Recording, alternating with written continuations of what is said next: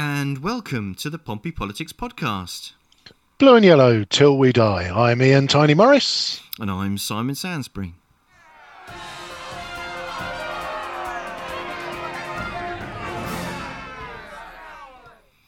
So, here we are. Year 14 in the Big Brother house. No, that was lame last week, and I'm not going to make it any better. I thought mine was bad, but that was absolutely terrible. It was a shocker. It's not the best one in my repertoire, to be fair. No. Fair. No. So 2 weeks in, mate, you're still in one piece? Yes, I am still in one piece. Excellent. Well, I am 3 weeks in because I started a week before you, and people seem to be getting the message. I took the hound out for a spin earlier just to keep his work ethic up, and it was nice. There was a bit of me stopping when I could hear people approaching, and then them taking a nice big wide berth around me. So I am hopeful that the message is getting through. Well, that's good to see. Spin earlier just to keep his work ethic up, and it was. Sorry, just doing something there with the thing. So, okay, we it seems that in the good old chat room that Scott Pater Harris has joined us. Good evening, marvellous. Scott. So what have we got lined up today then, Ian? Well, we've got a guest. So obviously the big news of the week, apart from the all-consuming news of the week, which is COVID-19, and we'll come on to that some more later. But obviously the big news was the result of the Labour leadership election yesterday, where Sir Keir Starmer romped home with 56 point something percent of the vote. Rebecca Long Bailey was in second place with about 27, and Lisa Nandy in third with 16. So I think it was in the week, it seemed pretty clear that was the way it was going to go. And then I think they only needed one round for the leadership, but for the deputy leadership, I think there was a lot more candidates in the mix for that one. But I think Angela Rayner still, romped home comfortably. I can't remember the numbers now. Yeah, so it went to 3 rounds, and Angela Rayner was elected on 52.6%, with Richard Bergen on 21.3%, and Alan Khan. Sorry, Rosie. Why have they printed it that way around? Rosina Alan Khan on 26.1%. So she was head and shoulders above her two competitors. So a similar kind of outcome, isn't it, to the main event? So interesting that the a balance there, and we'll talk to Cal about this more when he gets on. But if you look at the Labour Party as having two distinct wings, which some might argue they don't, but I would argue that they do.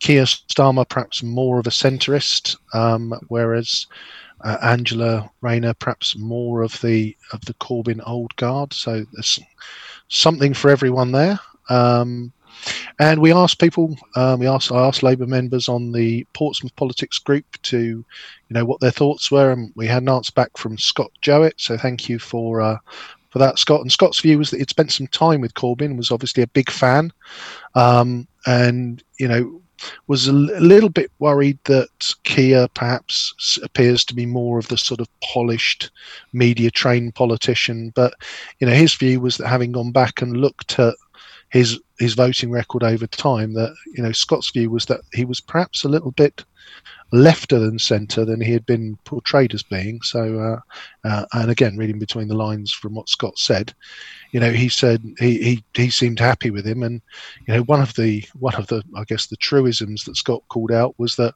well, what other option have we got now as the Labour membership but to get behind him and back him 100%? So, it's it's I guess. Considering how things have gone recently, and I guess this is Cal's house, so he'll speak with more authority about it. But it is a resounding result for Keir. So it's a Keir result. No. Oh God! No? Have you done in the Keir? Yeah, he's in the Keir. Oh no. Good God. And Keir has announced some of his shadow front bench. Yeah, a very interesting set of appointments. Obviously, and again, it's not just necessarily who's in, but who's not in yet. So, there was and to be fair, there's some stuff on I read a few of the sort of headlines of the, they say, oh, the Corbyn old guard is out, but there's an element of a number of those people had already said, do you know what? When Jeremy steps down, we're stepping down as well. So, I saw things like Abbott and McDonald out. Well, they've not been thrown out. They said, thanks, we've done our shift, we're going home now. So, yeah, have you got the list in front of you there, Simon? Yes, I have. So Angela Rayner has been appointed as party chair, which is quite a standard thing, to be honest with you. Yep. Annalise Dodds is Shadow Chancellor. So John McDonnell had said that he was going to be stepping down anyway when Corbyn left. I have to say that's a name I don't know. I've heard of, but can't really speak to anything at all about her, to be honest with you. So I'll save that for Cal. Yeah, we'll as we say, we'll let him speak with authority, because we can't. So hang on, sorry, I've got more windows open here than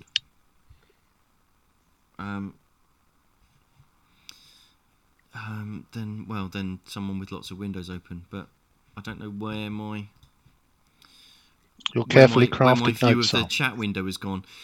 So if you're trying to say something to me in the chat window, sorry, I can't see you just now, but I shall try to figure that out in a second. Nick Thomas Simmons is Home Secretary. Rachel Reeves as Shadow Chancellor of the Duchy of Lancaster, which is now. What's that? Do we know what that is?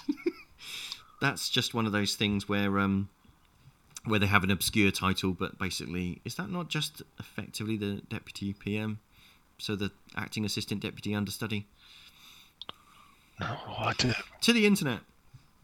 Yeah, we might have to. But yeah, it's just that all the others seem to be the big hitting jobs, and obviously Lisa Nandy been given Foreign Secretary, which is one of the top table jobs. So I'm not sure what the obscure Shadow Duchy past the Duchy on the left hand side. Well, Michael Government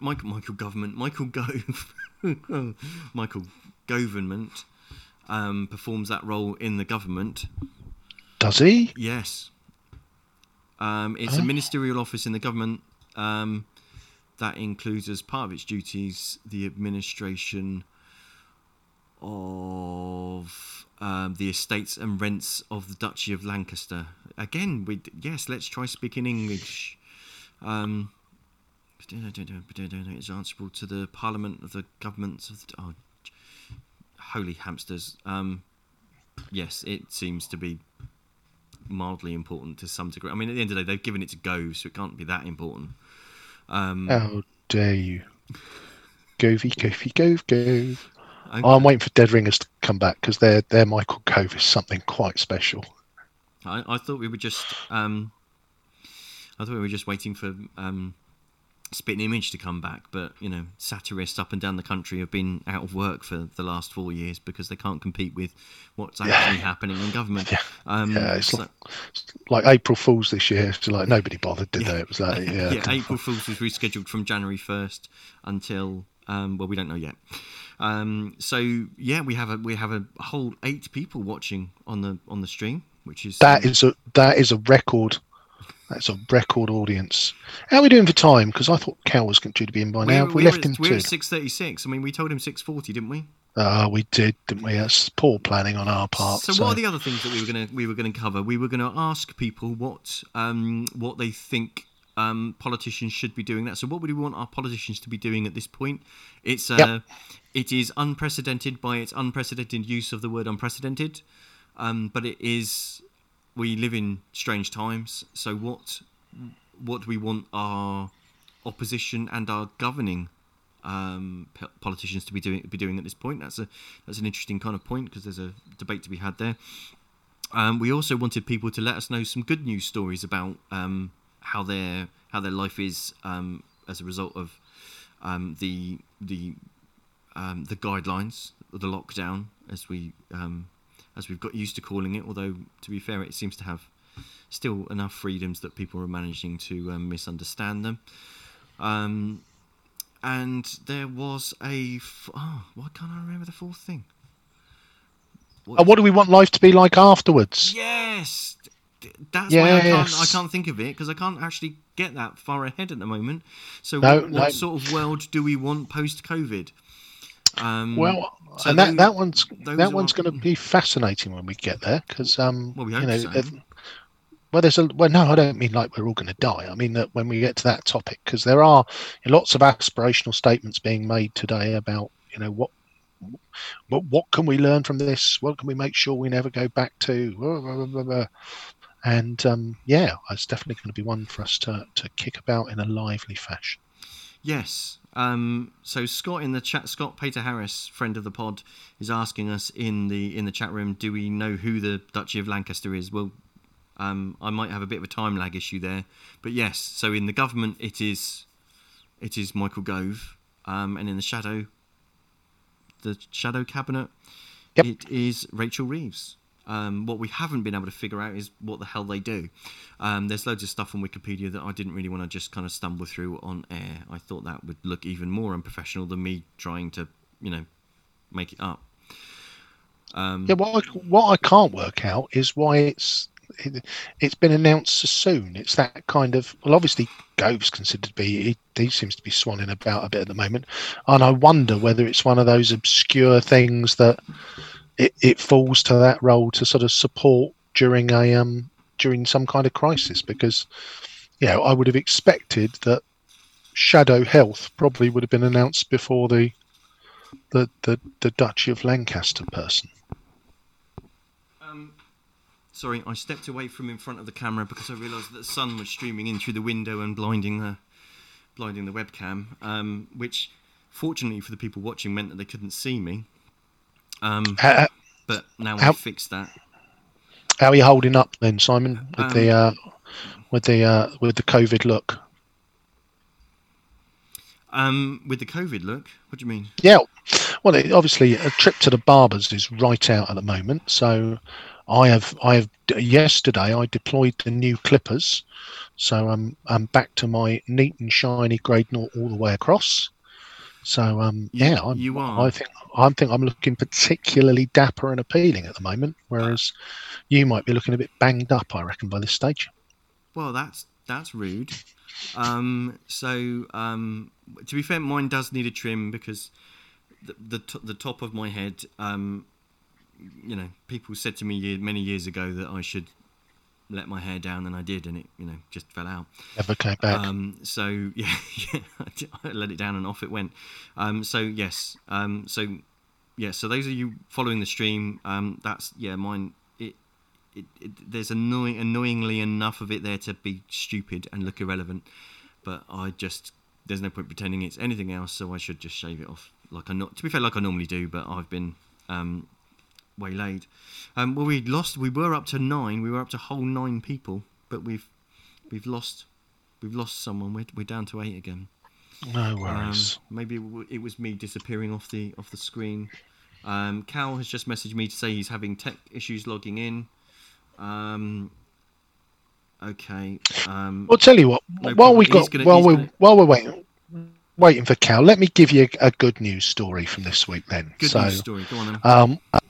A little bit in the world of work. So about 19 months ago, I joined the Guide Dogs for the Blind Association as senior program manager, because they had a brave new strategy. And whilst I loved working there, like so many organisations, they are not particularly quick or agile.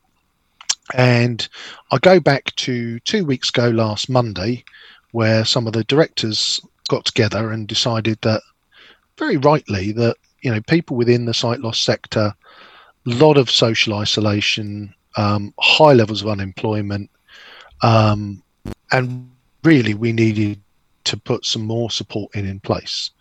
So the decision was taken that we were going to launch an action line, so that we could, an information line that people could call in, support, get support, get information. We could put people in touch with local support networks or just help solve their problems on the phone. Now, usually something like that in our organisation, I think we had planned for it to take 9 months. It'd probably take 12. I volunteered, I think, at 12 Tuesday lunchtime to say, yeah, go on, I'm happy to lead this. And it was incredible. It took us 9 days. System launched Thursday morning, and we've now got a team of trained, skilled call handlers there, that can help from anything about from accessing shopping to how do I keep my dog interested and fit and healthy in these times, and whatever people can think of. We've got access now to a group of trained experts from within the business that should be able to answer any questions that come our way. So phenomenal, and one of those things. And look, on a much bigger scale, they opened the Nightingale Hospital yesterday, and all right, it only took them 9 days, but they probably have more people than me, I reckon.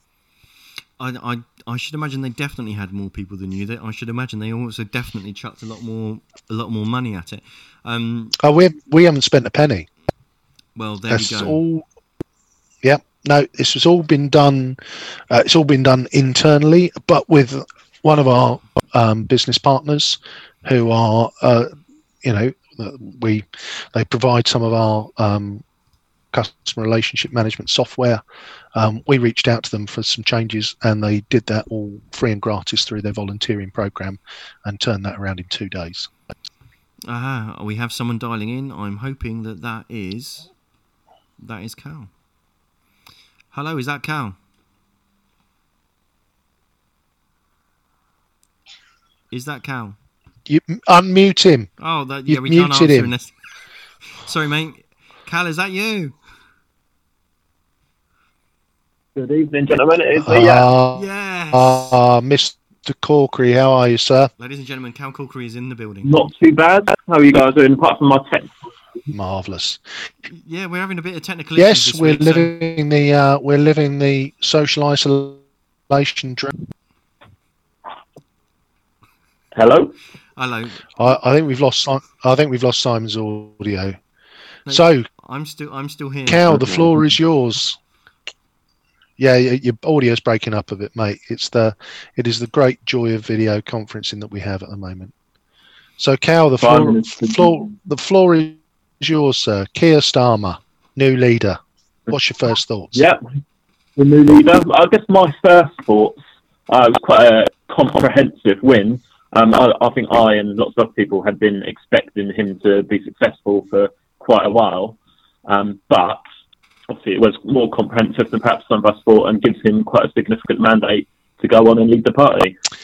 Yeah, I was surprised the margin was as big. I having seen the return of Mr. Corbyn the last couple of times, and with Rebecca Long Bailey clearly being the continuity candidate for Corbyn's approach, and also that opportunity for her to become the first woman leader of the Labour Party, I thought she would have run him closer. Yeah, and I think that was the expectation of a lot of people. I mean, from quite early on, I suspected this may well be the outcome, including quite a significant margin, because a lot of people who would probably kind of assign themselves as being on the left, including on the left of the party, and were very much Corbyn supporters previously, were now kind of signed up to support Keir, and were quite kind of enthusiastic about that. So I saw signs that was going to be the case, and quite early on in the contest, to be honest. So what do you think changed that narrative then? Well, I think...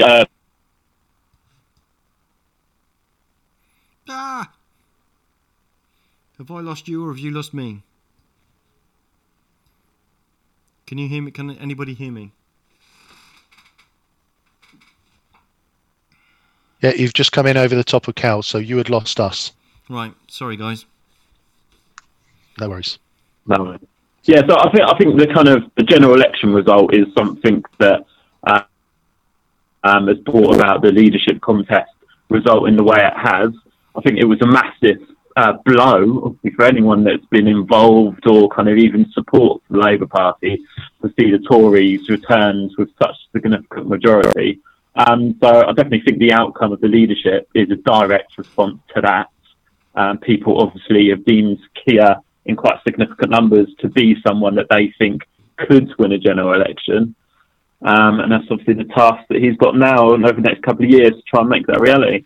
Yeah, and again, it's interesting to reflect because for me, as I've looked at it over the last couple of years, there seems to have been a significant amount of Labour grassroots supporters who love Jeremy Corbyn, and really think he's the genuine article and right man, right motives.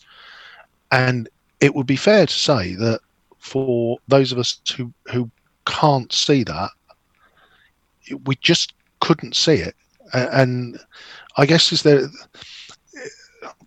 question is, do you believe Corbyn's brand of socialism could ever be electable?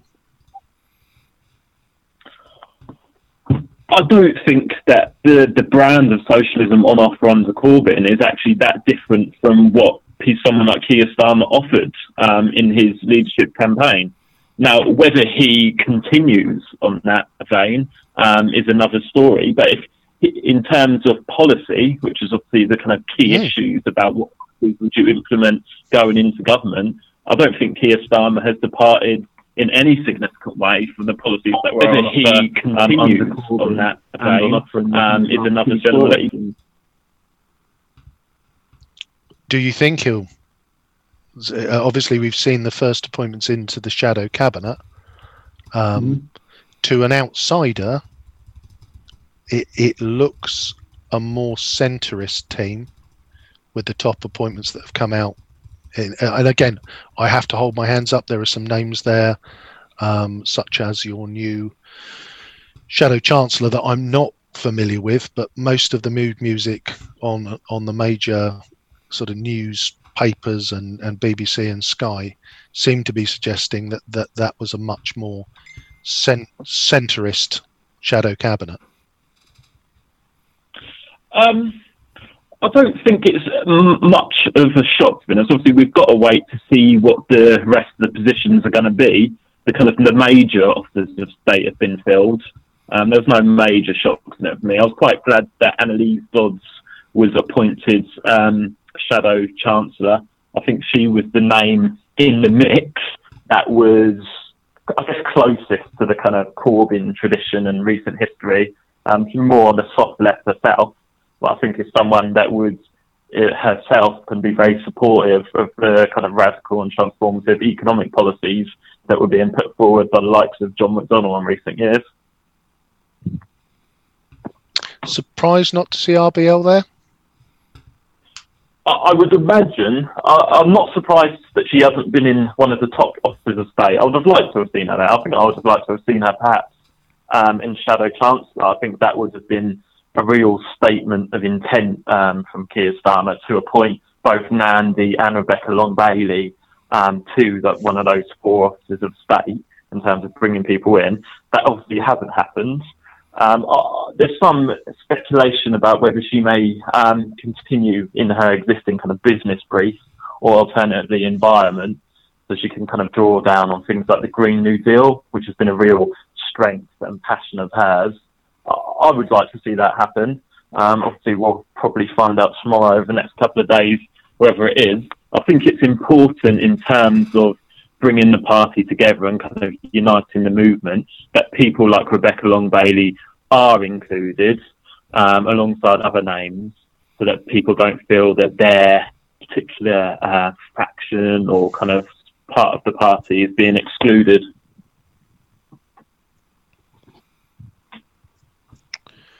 So, Are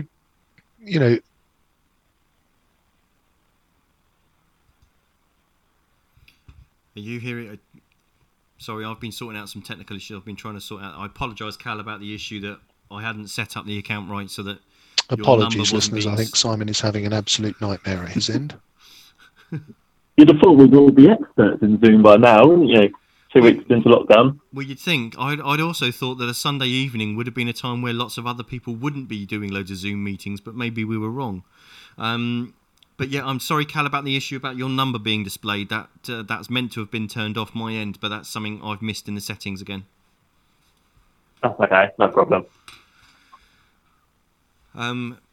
Yeah, sorry. So I'd heard what you were saying. You're still hopeful that Rebecca Long Bailey can have something to contribute in the shadow cabinet. Yeah, absolutely. I think she has got a lot to contribute. She was my choice for leader, and obviously I made that judgment that I thought she was the best person to continue to lead our party. But yeah, I think she's definitely got something to contribute, particularly, like I said, around Green New Deal and those kind of transformative green and economic policies that it seems to me are only going to become more and more relevant as time goes on. And particularly off the back of this crisis, there's obviously going to be quite significant changes to the structure of the economy. And I'd hope to see things like the Green New Deal really at the forefront of that, with Labour pushing the alternative of how we can restructure the economy out of the back of the crisis in a way that is more green and socially just. Yeah, there's certainly. I mean, that's an interesting point. It's one of the other questions that we wanted to look at today. Was that what sort of country do we want to be when we get out of this crisis? Because it will at some point end, and all of the massive change that we've had as a part of the crisis is also an opportunity to turn that into something good. Yeah, absolutely. And I think that's the way we've got to look at it. I mean, these are unprecedented times. If you look back for anything perhaps comparable in terms of kind of social and economic juncture, probably the most recent examples draw on is the Second World War in terms of massive kind of national and international upheaval, uncertainty about what will come out of the back of that. Obviously, out the back of the Second World War, it was the election of a Labour government because people realised that they'd suffered and paid a massive price, and they wanted a fairer society to come of that. Yeah, it was an interesting thing that I don't know whether Ian's just given me time to speak or whether we've lost him now that we've got me. That actually on the end of the Second World War, the country was literally bankrupt. With thousands of people had lost their homes and thousands of people had died. And out of that, from the ashes, that was a time when actually the country created the NHS. So. I don't know. Maybe there's a thing to learn there. It's perhaps a bit easy, isn't it, for politicians to talk about the Dunkirk spirit or the to treat it as a literal war, but it means that there are opportunities to do something positive at the end of it. Yeah.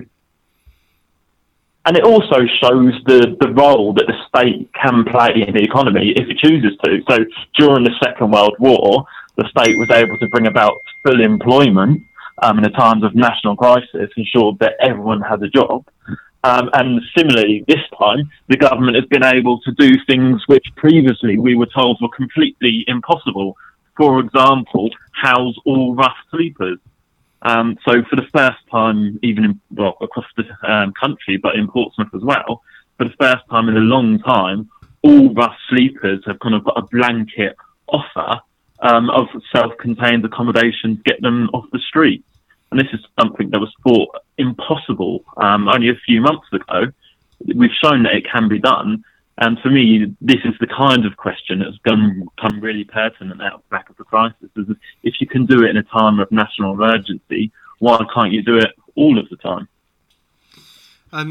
Back. Oh, yeah. So I don't know what... It didn't seem to be responding to allow you to unmute. Had you kind of somehow lost the... No, I'm back. Okay. So, gents, lovely conversation there, but I've got to bring a bit of reality to the party here, which is that the government is currently spending at ridiculous, unsustainable, bank-breaking levels. And this is where I struggle a little bit, because look, these policies, we found the money tree. The fact is, we're just running up the world's biggest credit card bill that in some months' time is going to land with a thump on the mat. I don't understand how you can possibly think that with that debt to clear, that there is going to be anything like this level of spending on an ongoing basis. I can't see how you would think that would happen. I'd love to understand that. I think there's going to have to be for at least a significant period in order to get the economy back on its feet, to kind of reduce the level of state intervention in the economy anytime soon. It's going to be completely self-defeating. So you're going to completely destroy the potential to support businesses to rebuild and kind of re-implement that tax base that's going to give long-term certainty to government finances. But remember that governments can run long-term deficits, and the governments do run long-term deficits and debt, and they're able to because their budgets work in a completely different way to, say, a household, where a household does have to balance its debts over the kind of short and medium term, whereas governments can sustain those long-term debts. Well, and they can, and we spent the last 11 years working back towards having a budget that works, and we finally got there in 2019, and the wheels come off the bus again in 2020. And did the debt go down over 11 years? No, of course it didn't. But there's an element of we got back to a position where the income and the outgoing started to rebalance. So the piece I don't understand is that do you accept that when the final reckoning is done of this, we are going to have debt on a scale that couldn't be imagined before?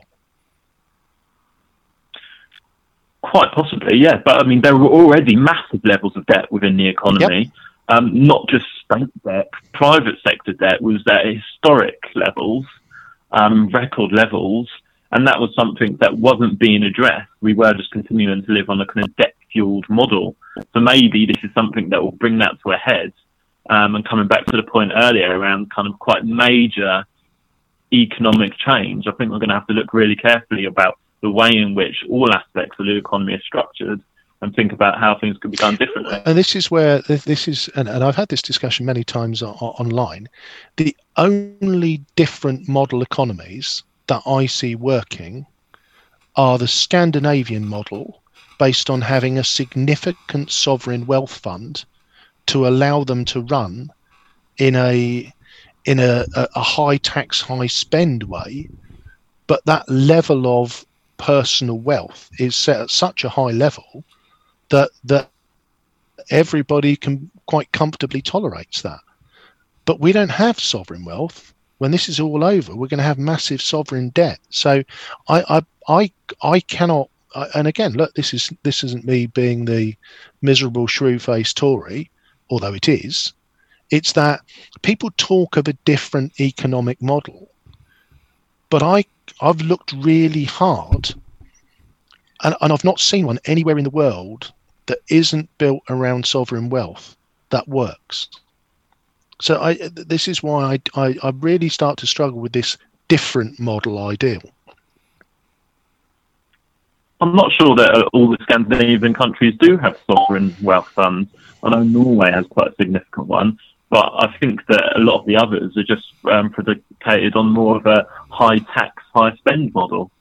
And actually, if you look at a lot of other European countries, particularly the northern European countries, they already had, going into this crisis, quite significantly larger public sectors, and it was more common to see kind of the government playing more of a role in the economy and in people's lives. So, what do you see as this future model? Well, I think it's got to be something that there is much more of a safety net for people to fall back on. I think one of the major things that is going to come out of this crisis is a realisation, a much more widespread realisation about the precarity that a lot of people were living in this society. So we had hundreds of thousands, if not millions, of people who were self-employed, for example, recently were kind of bemoaning the fact that they were going to be living on £94 a week, because that is a very low figure. But what I'm not sure a lot of those people realise is that the sick and the disabled in this country have been living on a lot less for a long time. And I think once people have kind of realised and looked at the impact those kind of income levels are going to have on their lives, I would hope that they would never want to put anyone else in that position. I'm going to pick you up there on the disabled living on less. Employment support allowance for the higher dependency group that's £110 a week, and the personal independence payment at the higher level is at a similar level. So I don't, I think it's £74 a week or what prior to sorry. This. The basic rate of both employment and support allowance and job seekers allowance prior to the crisis around £74 a week. Yeah, they would. So the basic rate was realigned a couple of 6-7 months ago, but the higher rate is still higher than that level. So there is an element of sorry. If you qualify for it. Yes, indeed. Yeah, absolutely. And I think there was there was a lot of debate within the disabled community about the aligning of ESA and job seekers allowance. For me, and again, we'll go down a rabbit hole with Are You Fit to Work? There's an element of if you're fit to work. I could never understand why, where you would receive additional payments for personal independent payment, while you'd get extra ESA as well. But I think that the difficulty with that all of us want a better and fairer society. The piece where we digress is how are we going to pay for it? And that's where I think the challenge of we've now got a debt, we've got a service. I think we both accept that the economy will be damaged significantly by this. So I guess it is your belief that to keep this going, we're just going to have to keep borrowing and spending at extraordinarily high levels? I think that's the economic reality, but I also think it's the new political reality. Like I said, once people have seen that it's possible to house everyone, to give everyone decent levels of income backed up by state guarantee if necessary, to ensure that no one falls through the crack and has to live a life of kind of poverty and suffering.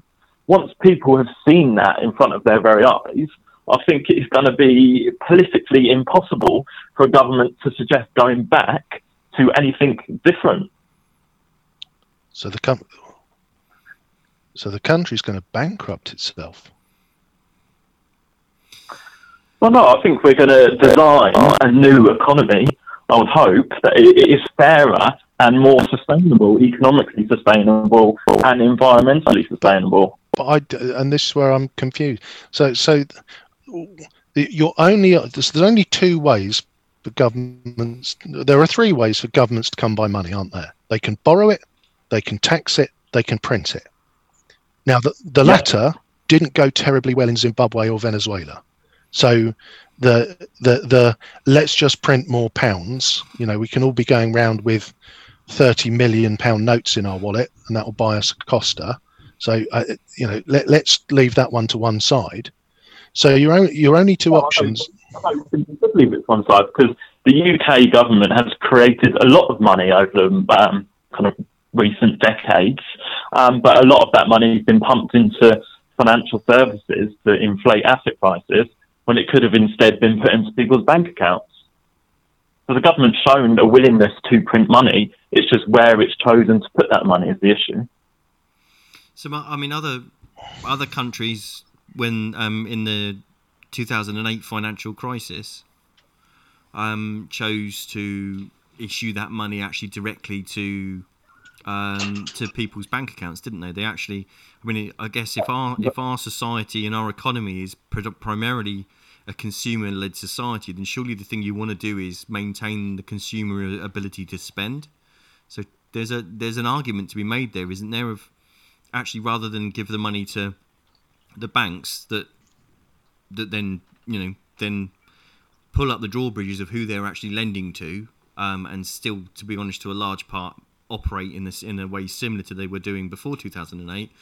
If you'd actually given that money to every citizen, then they'd have used that to pay down their credit card debt, or to help them actually get a deposit for a house, or to the people earning less would be more likely to spend that money back into the economy. But the two examples you've just given there, Simon, you've said they would use it to service existing debt. Mm-hmm. Well, that may have gone via a person's bank account, but that will end up in a financial institution, or they'll use it to save for the deposit for a house. Yeah. Which will then stimulate a growth in house prices. But if we're saying that our society and our economy is consumer led, because we're not really making things anymore, if actually it's a consumptive society, then giving the end consumers the ability to use money to do something that they really need to do with it, whether that's actually they go out and buy something they couldn't previously have afforded, whether it means that they service debt, that actually means that effectively they're increasing their disposable income, whether that means that they're using that in order to be able to buy a house. Aren't those all good things that we want everybody to be able to contribute to the economy to be able to do, rather than hiding it in banks? No? Well, and this is where, so I guess this is a fundamental question, which is that being a consumer-led economy, so if we look at that, and again, I've argued this for some time, there has never been a greater opportunity for you to get into debt. So if you look at and if we take post-war as an example, and I think, it is something to learn from, what could you spend your money on? Food was rationed and limited, as was clothing. Disposable, we did not live in the disposable society we do now. No, but lots of people were able to buy houses. They became house owners. Not post-war, they didn't. Well, we built lots of council houses, and look, all three of us will hug each other and agree that we should be doing more of that. I don't think we'll have a fight over that one. But I guess my question is that we have a consumerist society which encourages frivolous and wasteful spending. Is that what? So we want to give. So it is the model that we give more money to people so that they can spend frivolously on disposable fashion, coffee in an unrecyclable cup, fast food, takeaway. Is that the society that we want to create after this, by just giving people more money to spend on that? To be fair, I don't think that's the examples that Cal or I were giving. No, but I'll let you come back in, Cal. Sorry, go on. I think the first thing that the government needs to do out the back of this crisis is ensure that nobody is ever in a position where they're going without the essentials of life. And too many people in our society have been going out without the essentials in recent years. Obviously, I always, and I will repeatedly keep bringing it back to housing. For me, safe, decent and secure shelter is an absolute human and social right. But in recent years, in this country and other parts of the world, we've been allowing quite significant numbers of people to go without that right being realised. So I would hope that that's one of the things, at least one of the positives that can come out of this, is that we ensure that everyone has the housing their needs and the kind of material resources in their life to have even a kind of a decent basic standard of living before we go on to think about the more luxuries that Ian seems to be concerned with. And I think how that for me is, and look, there was talk of, do we go to a universal basic income?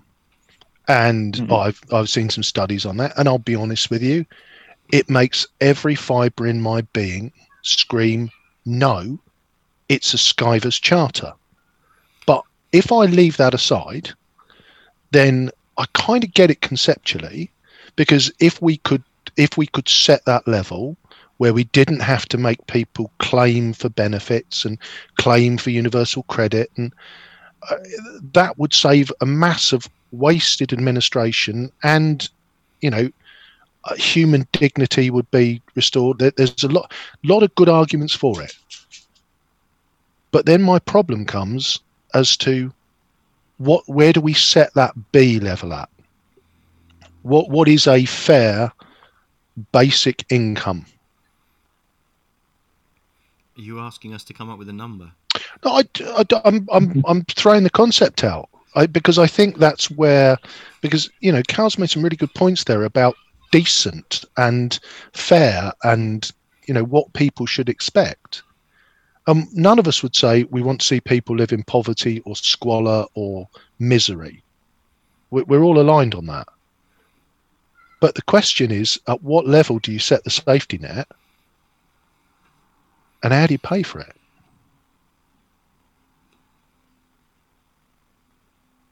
I think the level which it needs to be set is the level that affords people the ability to provide themselves and their families with the essentials in life. And I mean, I haven't got figures to hand, but there's quite a lot of research that's been done around this by people like Joseph Rowntree Foundation, the Child Poverty Action Group, about the level of kind of social security provision that will be necessary in order to lift everyone out of poverty and give them the resources they need to live kind of fulfilling lives.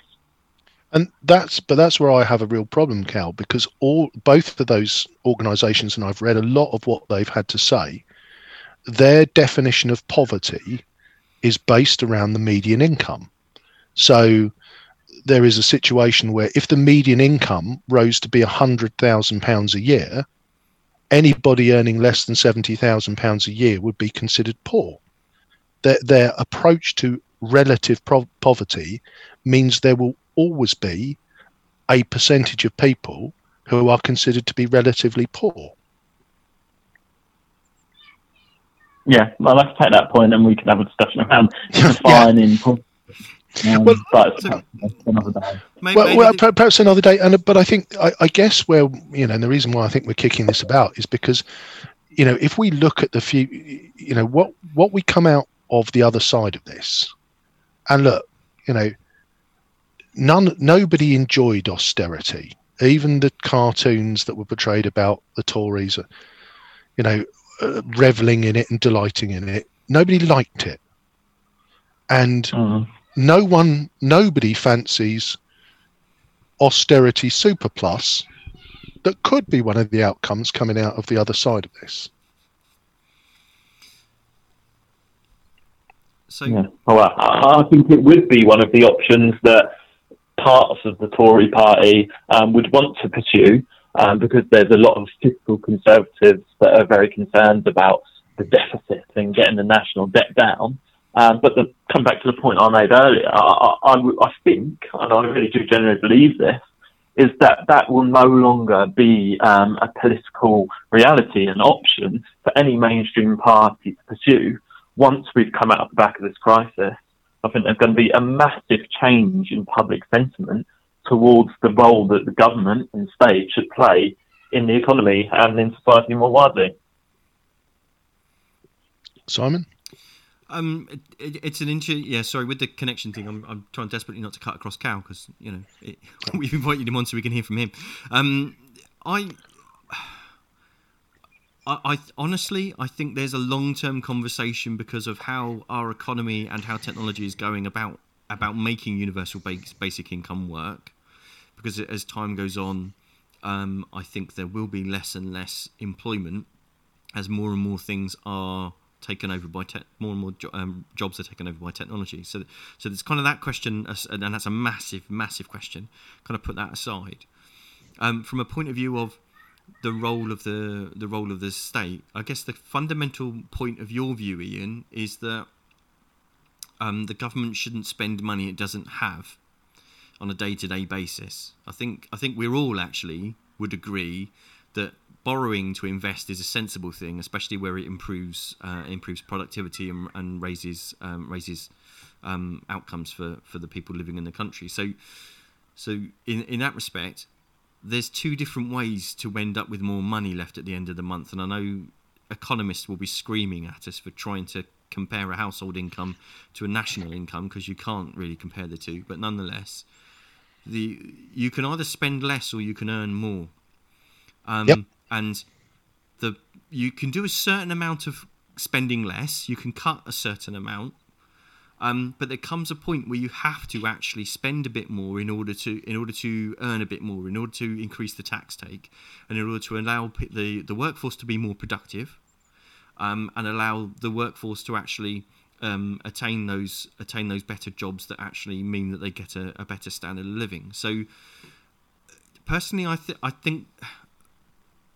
there's I don't think the market solves its issues on its own anyway. Which is why I would say that I think I'm kind of mirroring what Cal is saying. There's a conversation to be had about how much intervention do people want from the state, how much will they expect, and to kind of mirror back to what we were talking about. At the end, in the the late 1940s and the 1950s, people were expecting different things from the state because of what they'd been through. Obviously, what we're going through isn't anything like that. It isn't comparable, but from a point of view of there's been a massive nationwide systemic change that is going to cause people to kind of rethink. For me, I think the fundamental thing that we probably would agree is going to come out of is definitely going to come out of this, really, really hopefully, is that we're going to stop thinking that it's a logical thing to do to spend an hour and a half in a car or on a train going to a 45-minute long meeting to come back home again, and instead actually spending that time either being more productive or, God forbid, spending more time with your children or being more healthy would actually be better for all of us, would actually make us happier. And if that comes out of that, then do you know beautiful segue. Shall we just... Oh, sorry. So one of the upsides of this, Cal, and I know this is a subject very close to your heart, is that, next to your constituency of Charles Dickens, that long snaking queue of cars pumping out CO2 next to your constituents has diminished greatly. And so I guess the question is, we've all managed to learn to work from home, or lots of people learn to work from home. How do we see that going forward? Do you think we'll just go back to where we were before? I think there's going to be quite major changes in the way in which we work and people's experience of work. Like Simon was saying, the idea of spending significant amounts of time commuting to places when a lot of that can perhaps be done remotely, I think is going to be one of the outcomes of this. Going to see a lot more home working. And I would hope, that if we've shown that actually things like air quality can be improved significantly, and there's been reports in Portsmouth that in particular places where congestion is usually bad, the air quality there has unsurprisingly improved significantly, then it seems to me the solution to the air quality problems that we're having and to the climate crisis more generally is to get people out of their cars. If home working is one way of doing that, that's definitely something that needs to be explored alongside the kind of wider structural changes around investment in public transport and greener forms of getting around. Yeah, it's an interesting one because, and again, I think I've shared. I moved to working from home back in November 2018, and so the novelty for me is not the working from home, but it's the fact that I'm now sharing my home office space, which is the dining room. It's not that grand, with my 19-year-old son, who is doing his telephone sales job from home, and my wife works at a college, and my youngest son is at college, so they've both been turfed out. So I've now got a home full of people whilst I work from home. But I think the interesting thing going forward will be how much it becomes the normality. because it is actually, I'll be quite candid, I hated it. And I would look for any opportunity to travel halfway across the country to attend an all-day meeting, because I found the social isolation of everybody else leaving the house at 8 o'clock in the morning, and me and my dog sat here till 5:45. He's a lovely fella, but his conversation skills are crap. So I do wonder whether with the working from home, there has to be something else has to happen as well to make to make a more cohesive society.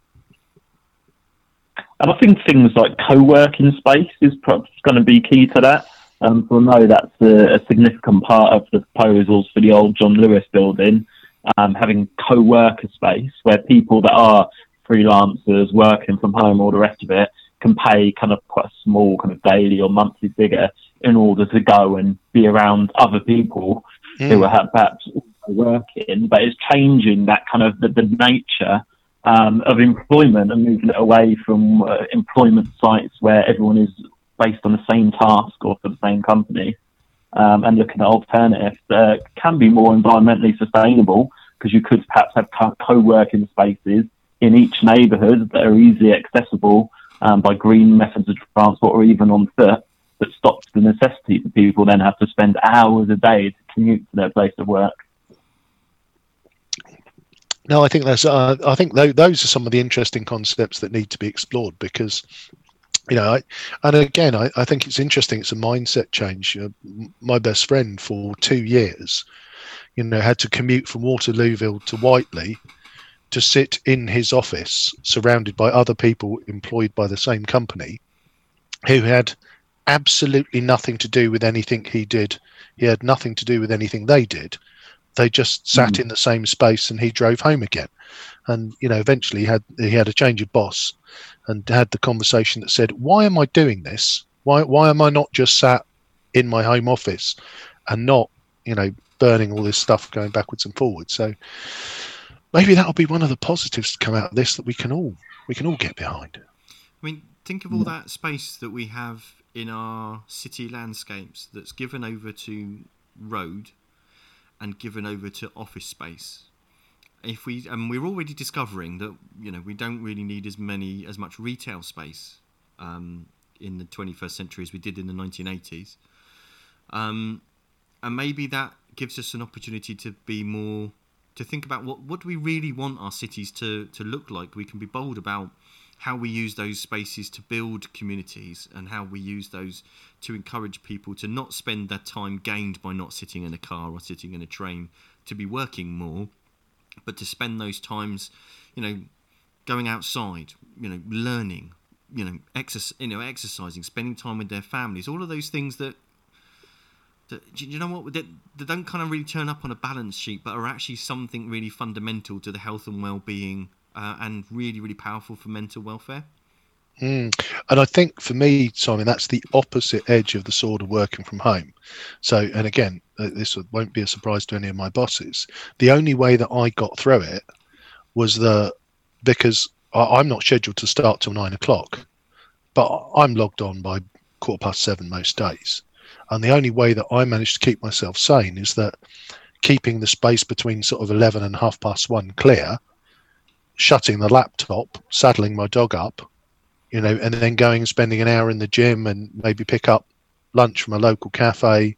That was the only way I found to keep myself sane. So a different way of working, still got the job done, but not in that traditional, French way of taking 2 hours off for lunch.